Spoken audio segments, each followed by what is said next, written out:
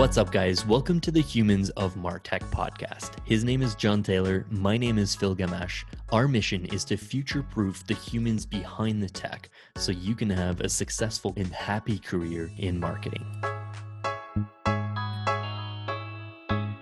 What's up, everyone? Today we have the pleasure of sitting down with Darrell Alfonso, Director of Marketing Strategy and Operations at Indeed.com. Darrell began his career at Trumpia, wearing multiple hats, and later joined Leaf Group to lead a team focused on demand gen and marketing automation. He then took on the role of Director of Global Marketing at Hitwise, a data enrichment startup, and later served as Director of Comms at the American Marketing Association, focusing on educational content. He then ventured into the enterprise world into the esteemed role of Global Marketing Operations Lead at AWS, Amazon Web Services, the widely adopted cloud data platform. Darrell's also a course instructor at MarTech Alliance for a brand new 8-week course on all things marketing ops. He's also the author of the MarTech Handbook, covering effective use and scaling of MarTech with case studies and expert insights. And most recently, he's moved over to Indeed.com as the Director of Marketing Strategy and Operations.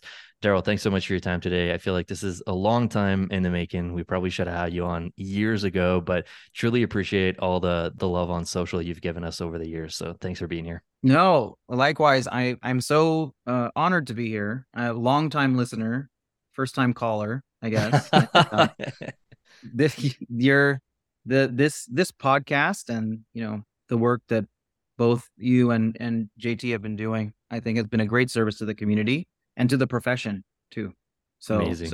Thank you back so at much. you. I appreciate the work. This episode is brought to you by our friends at Knack. Launching an email or landing page in your marketing automation platform shouldn't feel like assembling an airplane mid-flight with no instructions, but too often, that's exactly how it feels. Knack is like an instruction set for campaign creation, from establishing brand guardrails and streamlining your approval process to Knack's no-code drag-and-drop editor to help you build emails and landing pages. No more having to stop midway through your campaign to fix something simple. Knack lets you work with your entire team in real time and stops you having to fix things mid-flight. Check them out at knack.com, that's Knak, and tell them we sent you. To prepare for this interview, we actually developed a Darrell GPT. We fed it your MarTech Handbook PDF as well as a bunch of your LinkedIn posts. So allowed me and JT to have a chance to have conversations with you or with your content ahead of this. So hopefully we've got some interesting topics and questions there. But JT, I'll let you kick it away. Yeah, thanks so much for being on the show, Darrell, and the awesome introduction, Phil. Darrell, you're the keynote speaker to close out Mopsapalooza this year, and you walk folks through your new pillars of Mop success. Pretty fascinating. Technology management, so platform ops and engineering, StratOps, budget and planning, enablement, and PMO, so like the PM, process design and adoption, and then BI plus insights, so the reporting and analytics piece. I'd love you to actually walk the listeners through your take on StratOps, like the budget planning component of this. Yeah, so I'll give you a little bit of background, and it's interesting because some of this work that I was doing on the 4 pillars was a little bit controversial. The original 4 pillars of marketing operations were heavily focused on technology. My proposal or call for this sort of evolution of the pillars was really to sort of step out of that bubble and into a place of better strategy and a better position to drive impact within the business. So that was like the sort of underpinning of what I wanted to do with the 4 pillars. And, I worked closely with Mike Rizzo and many other marketing ops leaders to develop this, which I'm super, super excited about, driving throughout our profession. I'm really excited about the StratOps or strategy ops portion of the pillar because it signals the sort of like union of the old guard and the new guard. A lot of people may not know this, but marketing operations only referred to technology management in the last sort of like decade. Traditionally, marketing ops meant planning. Traditionally, it meant budget, like all of the behind the scenes stuff. Only recently has MarTech been a big focus of it. And I think that, with this new sort of framework, it signals the union of both. Um, so StratOps, I think on paper, um, and this is, super. I'm really excited too because my team at work, this is just something that happened recently. I've also started to now oversee that function, which I'm really, really excited about. So it's like not only am I starting to chart it out for what I think that the industry should do, but it's interesting to see it mirror in my own career. Um, but I'll get to the point. So it's budget planning and organizational design. That's kind of fuzzy. In reality, what it means is just answering some really interesting questions that a marketing team has to figure out. Like centralized or decentralized. How do the marketers use the tech stack? How does legal become involved in brand and legal become involved in approving and reviewing the campaigns that go out the door? You know, I think that these tough, interesting questions have been randomly sort of Mhm. scattered across the organization. I think the StratOps function is a call to bring that together to really smart people that can answer those questions in a really thoughtful way. Very cool. I think that strat ops is definitely underrated. It's interesting that you started talking about like how it used to be kind of behind the scenes stuff, like more budget planning, and then tech, just like all the MarTech stuff kind of got lumped into that. And I feel like the platform stuff, like the tools focus is really like what kind of shines in marketing ops and why a lot of folks kind of gravitate to that. And I want to like talk about the difference between the two, like platform versus strategy. Like there's obviously a ton in marketing ops, right? But like from a career advice standpoint, like do you have that advice to folks like focus on platform first or on strategy? Like one thing that spurred this question is that like you have a ton of followers on LinkedIn. You actually get a lot of engagement on your surveys and the polls that you put out. So there's one that I'm particularly interested in talking about because they kind of have contrasting results when we talk about platform versus strategy. So the first poll was which skill has defined your marketing ops career the most? You had platform, project management, data, and coding as the options there, and platform won out by a long shot. Like almost half of people picked platform as the thing that benefited them the most in their ops careers. But the second poll was asking the strongest skill set. Is it tech/platform, strategy, process, or data? And the winner, interestingly, wasn't tech or platform. It wasn't even second. Strategy was by far the winner, and process was the second one. So it's interesting to me that what's benefited folks the most is platform and the tech knowledge, but it's not actually seen as their strongest skill set. So for all the marketers out there, Darrell, my leading question is like, what should they prioritize? Learning a platform that might not be used at their next company, or learning the strategy that's kind of foundational to any company? Yeah, this is a really good one. The way that I wrote the first question, which is which skill has benefited your marketing ops career the most? Um, when I was writing that, I started to think about like the whole timeline of my career and kind of what made the most difference. I also landed on platform knowledge, and I think that that's what many people were thinking about when they answered the question.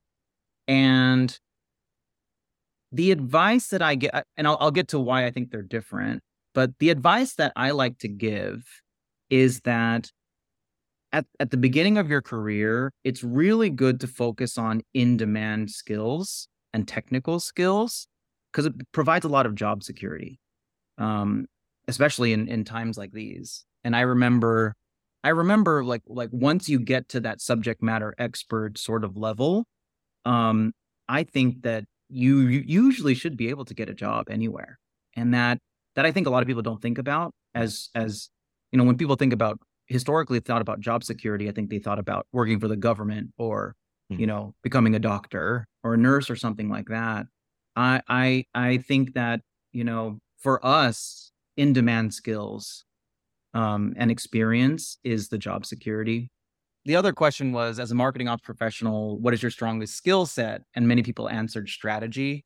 Sometimes I think we answer questions aspirationally too, versus like what would we like our strongest skill set to be versus what we do in our day to day. So that I think might be part of it. But surveys I think are, there's pros and cons to surveys. There's a lot of, like, people read into questions, people might read questions differently. So I think that might skew the results a little bit or have contrasting results. One of the things that I kind of came up with as I was just, you know, thinking about this question is, I would say, until you're a subject matter expert, and that can be defined differently. I think 75% of your efforts and time should be focused on developing in-demand technical skills, and then 25% on the fundamentals and the sort of strategy. Now, once you hit that subject matter expert level, I think you flip it. I think 75% should be devoted to strategy and 25% to maintaining your technical skills. The challenge that I see across the industry, and even myself sometimes, is that we keep that 75-25 throughout. And then we start to run into upper limits of our impact and, like, our sort of what the results that we're driving, because we've maintained that same level. And once you flip it, because your skills don't, uh, you know, uh, uh, decrease that quickly over time. I think once you flip it, and I've experienced this myself, there's almost like a surge. Like, the impact that you drive, the career progression that you can experience, I think is really great once you start to make that change. I have a bit of a follow-up question on that. As you're talking, I was thinking a little bit about like the transferable knowledge that you may have from one platform to the next. Like in my previous life, I was a Marketo person, and then I moved to different companies and I was HubSpot, and I was like, oh, you know what? Like it was actually quite easy learning both platforms, I felt like. But you also said something I thought was interesting around that strategy division between strategy and learning. How would you form this for somebody who recognizes, for instance, that they want to be an individual contributor? We've talked a little bit about, like, on our show about like people managing versus individual contributors. Do you think what you were saying there kind of holds true for the folks who are like me, who actually prefer being an individual contributor? Yeah. Oh, a couple things. So I think that, and I've experienced this too. The some of the core technologies is the same when you're looking at different platforms, whether it's, one marketing automation platform versus next versus CRM, you know. So for example, a lot of these are relational databases. So the concepts are at its core very similar. So that's why I think it's a little bit easy to transfer skills, because you're looking at it from the same lens. It's just that the skins look different, or like maybe some of the workflows are different. When it comes to career, your career and what you want to do on a day-to-day basis is extremely personal and unique. So for some, you could, like, your dream job could be logging in only a couple hours a day or a week and working on some beach. And that's like that's your utopia, you know what I mean? And then for some, it could be leading a large team and driving a lot of impact for a lot of customers. So that I think is something that you really have to think about. Like, what does career growth mean for you? I will say that I do hope that we get to a place where companies chart the course of an individual contributor much better. I think that today, especially at, some of the large tech companies, they do it pretty well for engineers and product managers.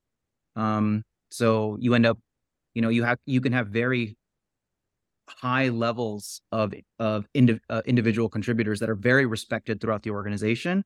I'm talking principal engineer, principal product manager, distinguished engineer.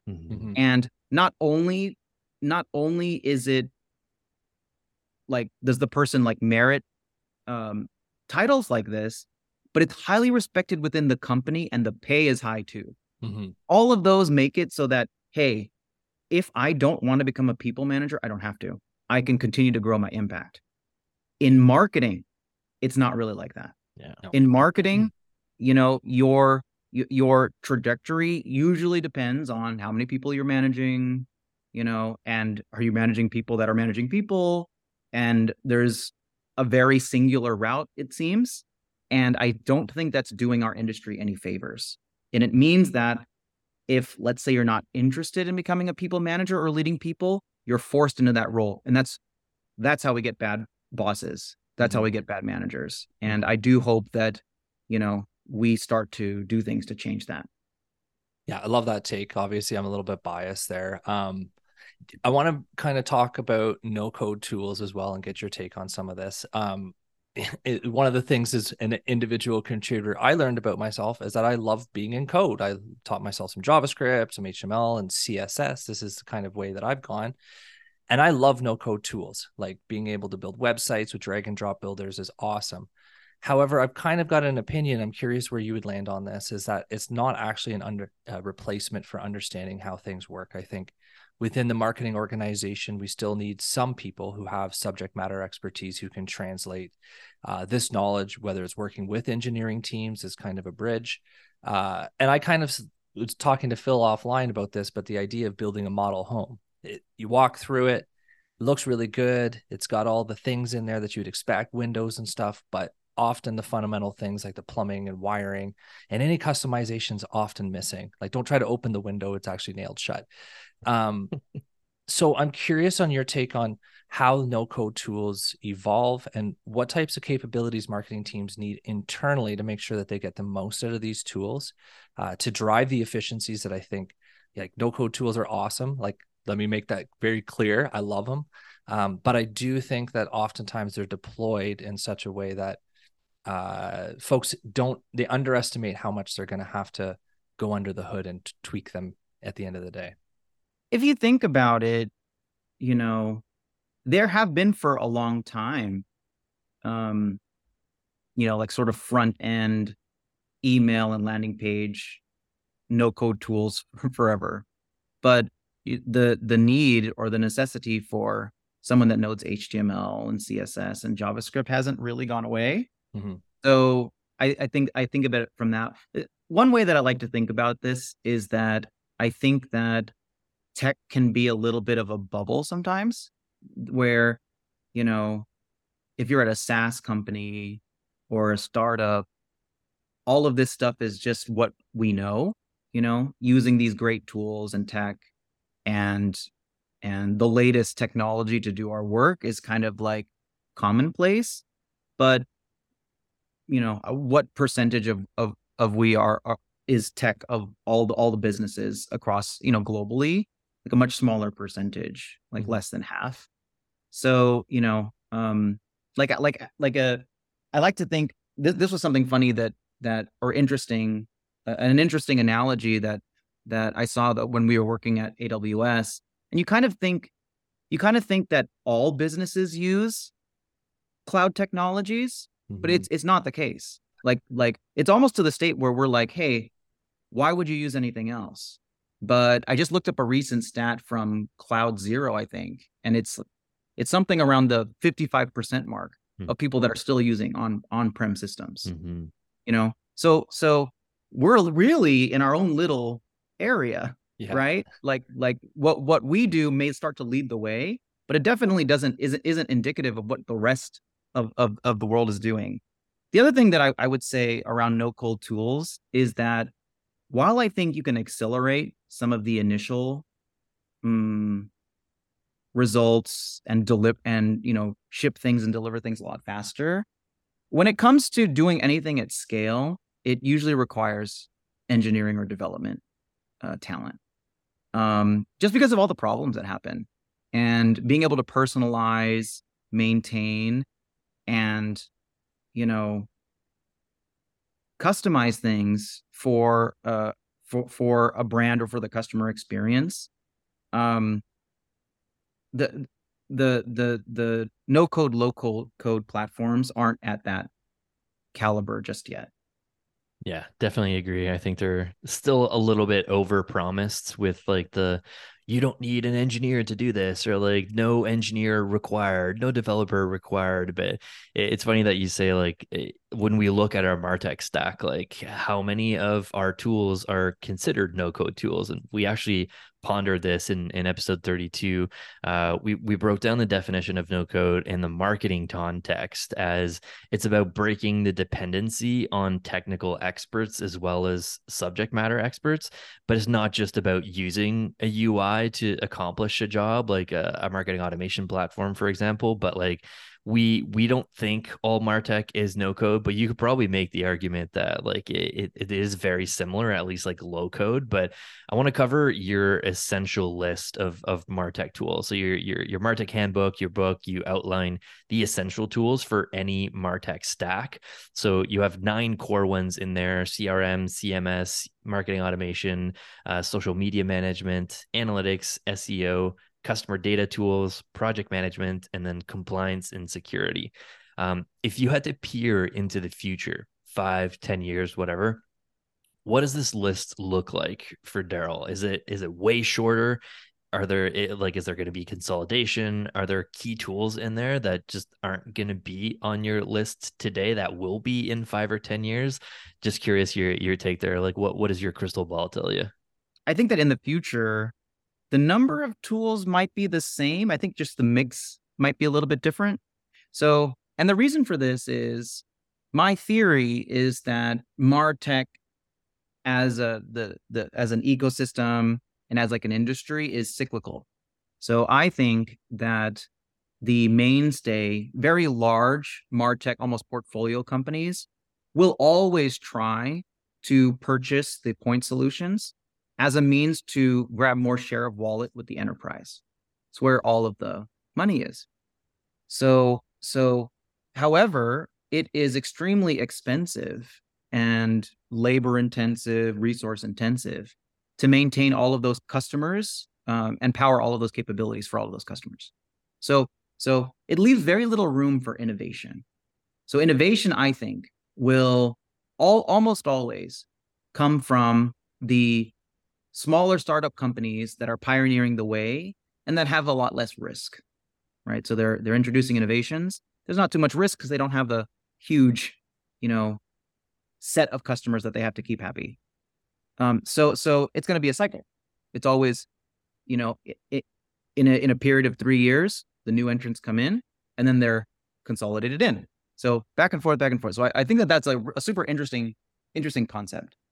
I think that the other thing when I think about like the future of the tech stack, one, I think the number of tools will probably be the same because of the cyclical nature. Just the capabilities might be a little bit different. One thing that I'm pretty keen on is the data warehouse native technologies. I've seen that in our own business really help marketers get closer to the data and also create better experiences for customers. So I'm wary of saying that the entire tech stack will in the future will be warehouse native technologies, but I will say that I am impressed with how much capabilities that it does bring us, and I'm excited to see where that trend goes. Very cool. Yeah, we went down the rabbit hole on the warehouse native MarTech stack, and I think there's a ton of excitement in that space specifically. I had heard you talk about the cycle of consolidation and then new point solutions, so I was like specifically teeing you up for that cycle. So I'm happy that you dived into that. This episode is also brought to you by our friends at Census. Census is a data activation platform loved by marketing teams at Sonos, Canvas, Crocs, Notion, and more. As a customer, I've experienced the magic of Census firsthand. Their no-code audience hub and reverse ETL enable me to use our cloud data warehouse to power growth and create highly personalized customer journeys in all of my marketing platforms like Iterable and Google Ads. If you like the Humans of Martech podcast graphics and you want your very own image, we're doing a monthly raffle for a personalized t-shirt designed by us. Enter to win at getcensus.com/humans.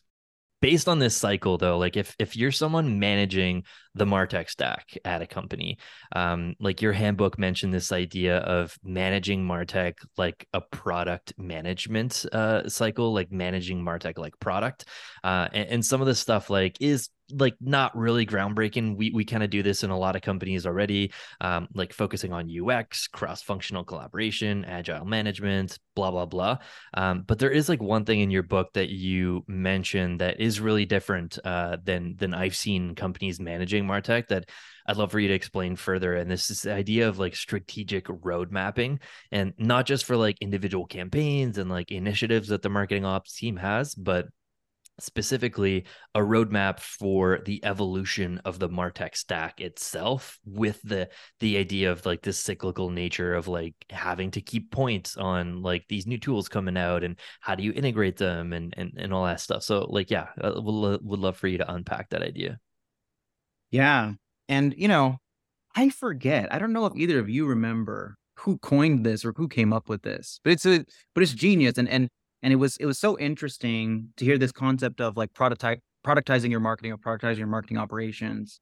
Because when I would talk with other leaders and they would start to share that they were doing this, it was almost like different marketing ops teams were implementing this mindset without talking to each other, and we all realized we were doing the same thing. So I think that was super interesting.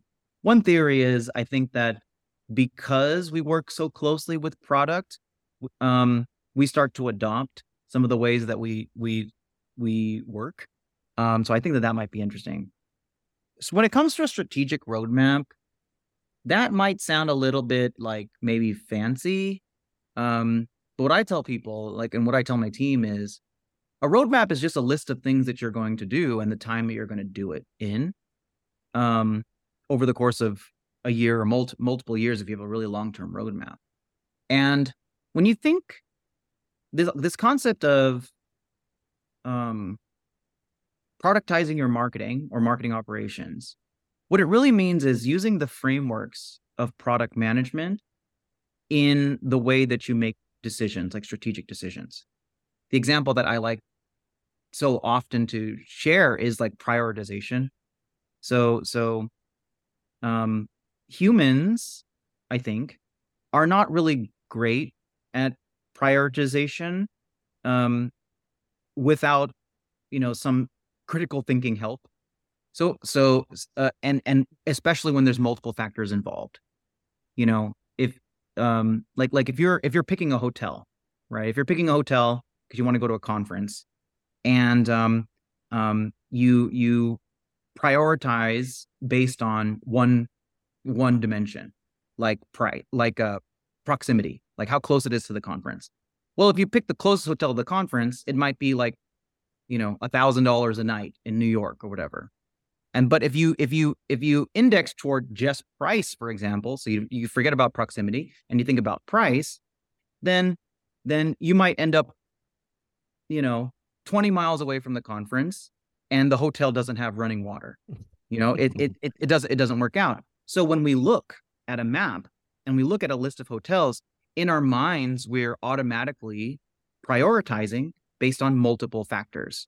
And when we look at our work, we have to do the same thing, except that it's a little bit too much for us to hold. So that's when we implement things like weighted scoring, and product managers do this very well. They use different frameworks. RICE is a great framework, which is reach, impact, confidence, and effort. And you can calculate then a score based on multiple factors. For marketers, I came up with a different way of prioritization.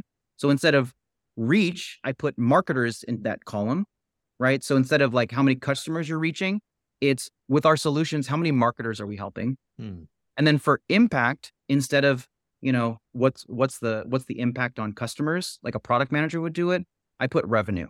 So what factor of revenue will we be driving?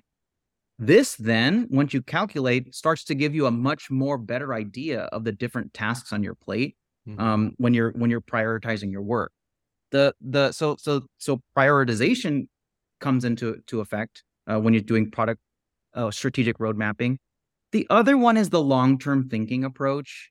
And The example I like to give on how to roadmap from a long-term perspective is the creation of a report, right? So typically reports are created haphazardly, right? You have a marketer, they ask for, hey, can I see conversions next month? Hey, can you change the view, filter the view?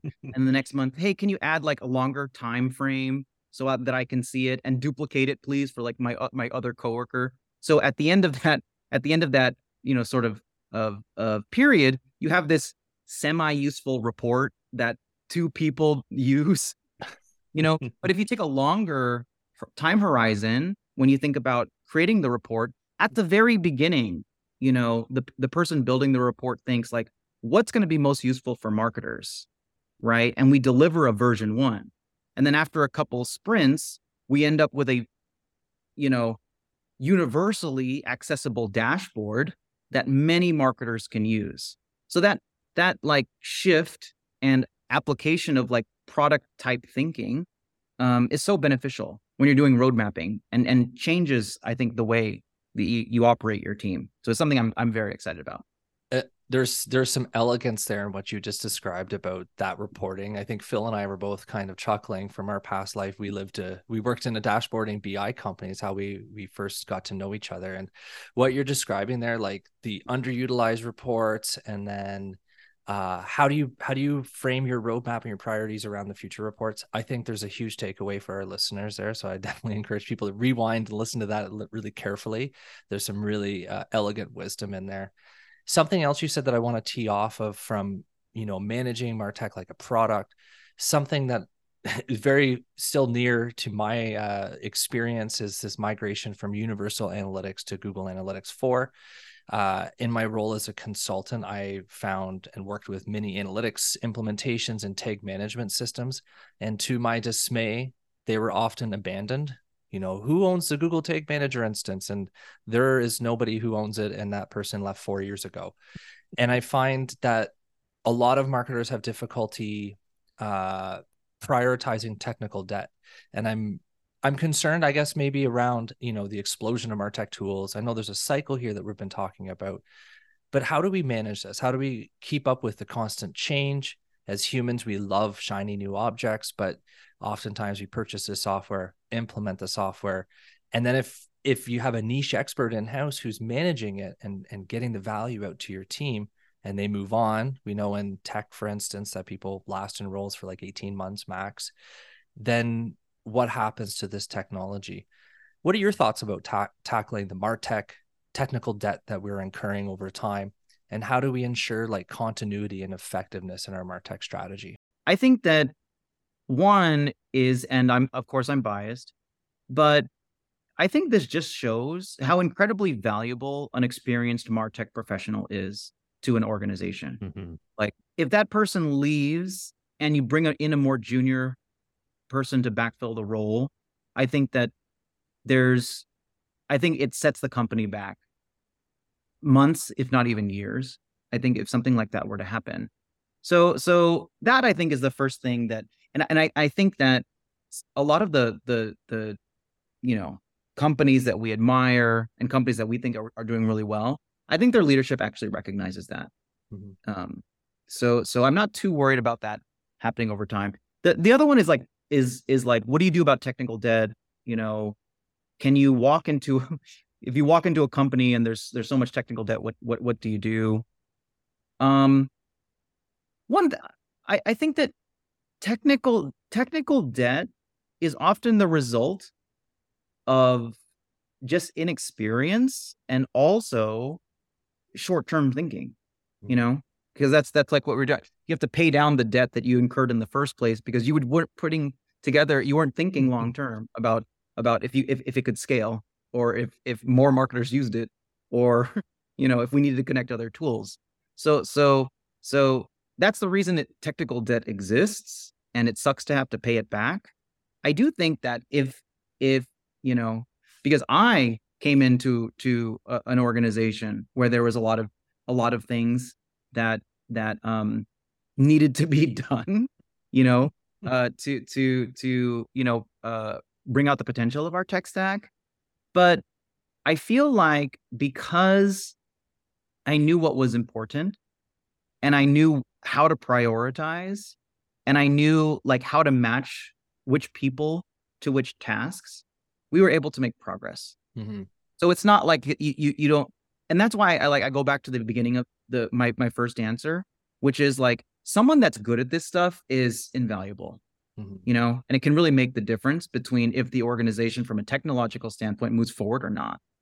Um, so I don't, I say that because um, if you're in a rough spot where you lost your in-house expert, the solution might just be bring in someone really great because they'll eventually figure it out. Yeah. Yeah. Bring someone great to like troubleshoot it, get into the weeds and figure it out. But I think if you lose someone on your team and they had all of that knowledge in their brain and you at no point thought that it was valuable for them to sit down and document any of this, like I feel like it's as much on the manager. And like I JT and I kind of live in more of the startup world, and it's way harder to prioritize documentation in startups, but there's even more turnover in startups. So it's arguably even as important in startups. But yeah, I think that like this is something I've learned throughout my career is like you don't like at first I had this idea that like being this single point of failure, if you get hit by a bus, like there's so much value in you and like the company loses that with you leaving the company. But there's even more value in being the person who is able to share that knowledge and like create the documentation and say like, hey, I could leave tomorrow and the company would function swimmingly because I created these processes and the documentation that new people can come in asynchronously, get trained up and like fix the technical debt. But all this documentation stuff is like easier said than done. Like it's about prioritizing it and finding time to actually do it, right? Yeah, I no, that's such a great point. The I think that you're definitely doing the company a disservice, and you're probably your own team a disservice by not following proper documentation. I also think that if there's you know a subject matter expert at the company that is like the single point of failure, I think that they're missing the part of developing their team members, the more junior members, to get to that level. Mm-hmm. You know what I mean? You should be raising the expertise of your team, both from a technical and strategic standpoint, so that you then become like not the single point of failure. And that levels you up to tackle even more problems. And one of those problems that I like to remember, it's is actually like innovation. Mm-hmm. You know, like if you're always thinking about how to solve technical problems, you need a little bit of space to create value for the future. And that I think is the realm where we all need to go. Like, don't look to vendors like martech vendors to tell you how to do your marketing or how to build your tech stack. Like, you need to come up with answers on your own by borrowing from other industries, borrowing from like what we're already doing right now. We're borrowing from product managers, like we're stealing all of their frameworks, right? So, but like we're not learning that from vendors. We're doing it in the field and we're discovering it as we go. And you need to, again, level up your teams to free you up for innovation and discovering things that are new, creating things that are new. Yeah, love that advice. I think it's super important to easily forget that like you need to train up the folks on the team, like share that documentation around, but also share the results and the impact of your work. And I know this is something that you're really big on. One of your most famous posts on LinkedIn is that big list of things not to do in marketing operations. And the whole list itself, like I think there's like 20 plus items on there. And it's a masterclass in and of itself, but there's a few that resonate specifically with me, and I'd love to unpack maybe two of those with you. So number 15 on your list is do not forget to share the results and the impact of your work more broadly and frequently. So I'd love to hear like how you've managed to do that. Like, what does that look like practically? Is your team putting together an internal newsletter every week or every month about like, here's the shit that our team shipped? Are you doing more like cross-functional meetings? It's like all hands. Like how does that like look like practically? Yeah. So this is one that I think I learned the hard way. especially as the size of your company grows, the amount of time you spend on internal communication and alignment, like, it grows in proportion. So if you have a pretty small company, a lot of the things that you do, like, the impact is pretty obvious to your teammates because you're all in the same room, right? But as that grows and you now no longer know the names of everyone, um, that percentage of time. So when I was at AWS, it's like 50%, which is a crazy number to some people, but also very true and also very wrong if you don't do that, if you don't dedicate that time. Because there's so many people that you don't know and need to understand what you're doing. You're actually spending most of the time. So I also give that as career advice. Like, hey, if you don't want to spend 50% of your time on communication, don't work for enterprise, because that's literally what you do half the time is communicate.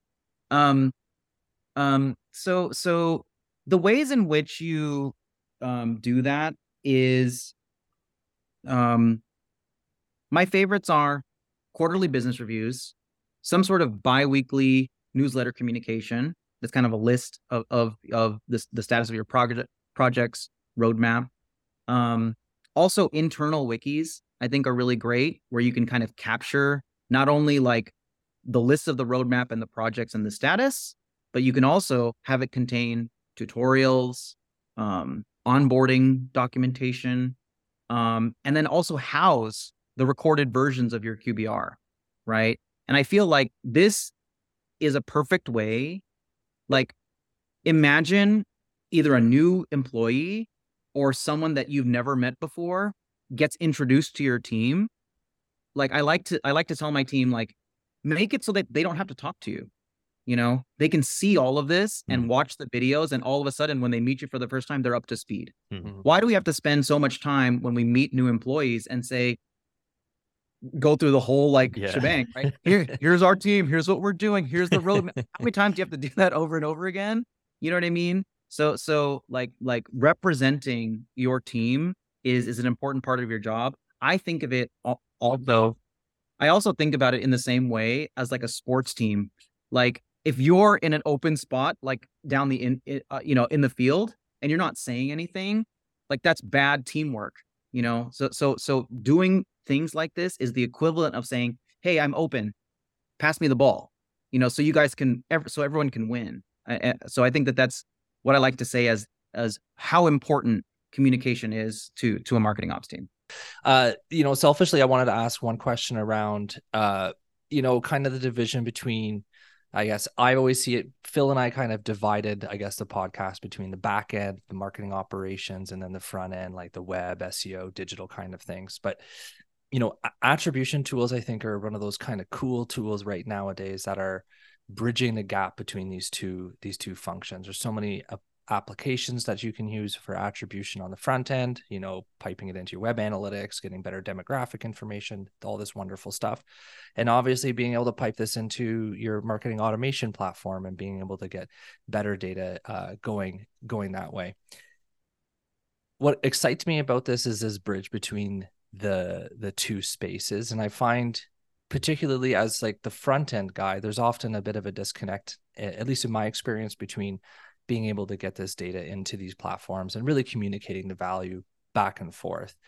And we're talking a lot about composable tech as the future of MarTech. So I'm conflating a whole bunch of things, but I'm just curious how you see these types of tools playing out between the front end and back end of MarTech. Like, as marketing operations or marketing technologists, how do we kind of marry these two things? How do we make sure that everybody on the team is working both on like the technological level, making sure that things work and they're getting the most value out of them, but also on the people side of things, that we're managing this like a product, and going back to your 4 pillars, managing according to the 4 pillars. So just curious on your take there. I use some sort of like guiding principles, I think, when we're trying to figure out how the technology should play together, how we need to work, what we need to prioritize. One is that there's like the cascading OKR goal setting framework, right? And if you're not familiar with that, it's that, it essentially translates to, there's the company goals, and then the marketing goals support the company goals. The marketing operations team goals support the marketing goals, right? So there's like the goals support each other. So there's if you find yourself working and playing with platforms where it's not connected, you're kind of on the wrong track. The other thing is we have two, like there's no way else to do this. You have two customers when you're playing in marketing ops. You have the marketer and then you have the customer. Some Mhm. people will think that there's only one, like one that matters, like only the marketers matter, or when you develop tooling or develop processes, only the marketers matter. And then there's another train of thought where it's like, no, marketers, like it's not really important what they do. It's just the customers. Whatever the customer's experience is, like improving that customer experience and just leading with the data, like that's the other thought. I don't think it's a dichotomy. Marketing operations has to serve both, and whether that's 50-50 or whatever. So your roadmap a lot of times and the priorities that you get, um, they they come from those two important partners. So the pain points of the marketers is something that you try to solve with your tooling and your process. The pain points of your customers also you try to solve for. So you try to solve with both. That I think is kind of like the principles that I use. But I'd love to hear how you both think of it, like how you marry those two, how you balance those out. As a work in progress, I think by and large, I think it comes back to some of the principles that you've discussed already up to this point, like radical levels of communication, making sure that you're communicating what you're doing, the value of what you're doing. I think that too often these tools are deployed in isolation. They're kind of nifty tools for a small segment of the team, but they're, the rest of the team isn't getting a chance to take a look at them and really ideate on or innovate with these tools in their back pocket. So I think communication is a really key component here.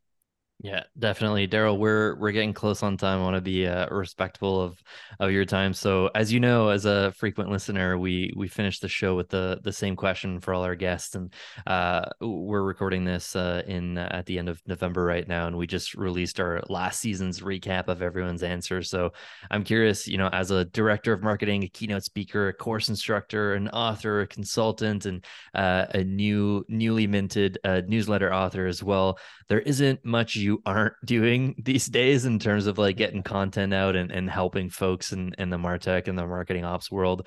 One question we ask all our guests is, how do you remain happy and successful in your career? How do you find balance between all the things you're working on while staying happy? I think I got really lucky with the field that I went into, um, because I really enjoy it. And I had this incredible experience this year. I gave a talk in Australia, and after the conference, I got to have dinner with Scott Brinker and Juan Mendoza. Was a It was a very magical experience because we were at a restaurant, and had a view of the Sydney Opera House. It was so great, just the three of us. We were drinking wine, and this same topic kind of came up, and I said, you know, like a lot of people asked like how I can do this and how busy I am. But I said something to the effect of, like, how you have hobbies, like you go kayaking or you play soccer on the weekends or hiking or something like this. This type of work, really thinking about how the technology works, how to forward marketing operations as an industry and how to help people that were like me, like stumbling along the way. That's my hobby. Like I think of it almost like playing a video game when I sit down and like pull up my write my newsletter or whatever it is. Like I'm having that much fun. And so in that way, and then the great part about it was, both Scott and Juan immediately knew what I was talking about. Mm-hmm. They said it's the same. Like they said I was preaching to the choir. And so I think that in that way, I don't have to worry too much about, like, I think that you need to be a little bit more conscious of that when you're feeling very unenergized and demotivated by the work that you're doing. It's just a good sign that maybe a change is required. But I also recognize that not everyone's in that same place and don't have those options. So I will say that I really got lucky. I'm happy doing all of this. I don't think I would rather be doing anything else. Love the answer. I definitely see a lot of your answer in Juan and Scott's answer as well. We were just finishing recapping their answer because we had the pleasure of sitting down with both of them as well. And yeah, I think Scott said something like, after a long day of working for a Martech company and like diagnosing Martech problems, I sit down and I dive back into Martech and marketing operations. And I feel like that's a lot of what we do on the podcast as well. So yeah, definitely resonate and echo the sentiments there. This has been super fun, Darrell. Anything you want to plug for the audience? I know we're going to share a link to the newsletter you just launched. But yeah, anything else you want to plug? I think that that's about it. If I would say that if you do receive my newsletter or follow my writing, I definitely welcome the feedback.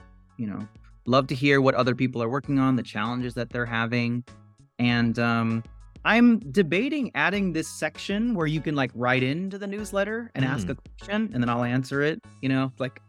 Dear marketing operations leader, I'm struggling with this, and then I can answer it on the in each edition. So if anyone's willing to do that or wants to write me a list of their problems, please.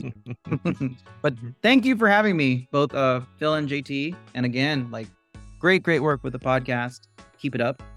I look forward to each episode. Awesome. Thank you so much, Darrell. This is super fun. Really appreciate your time.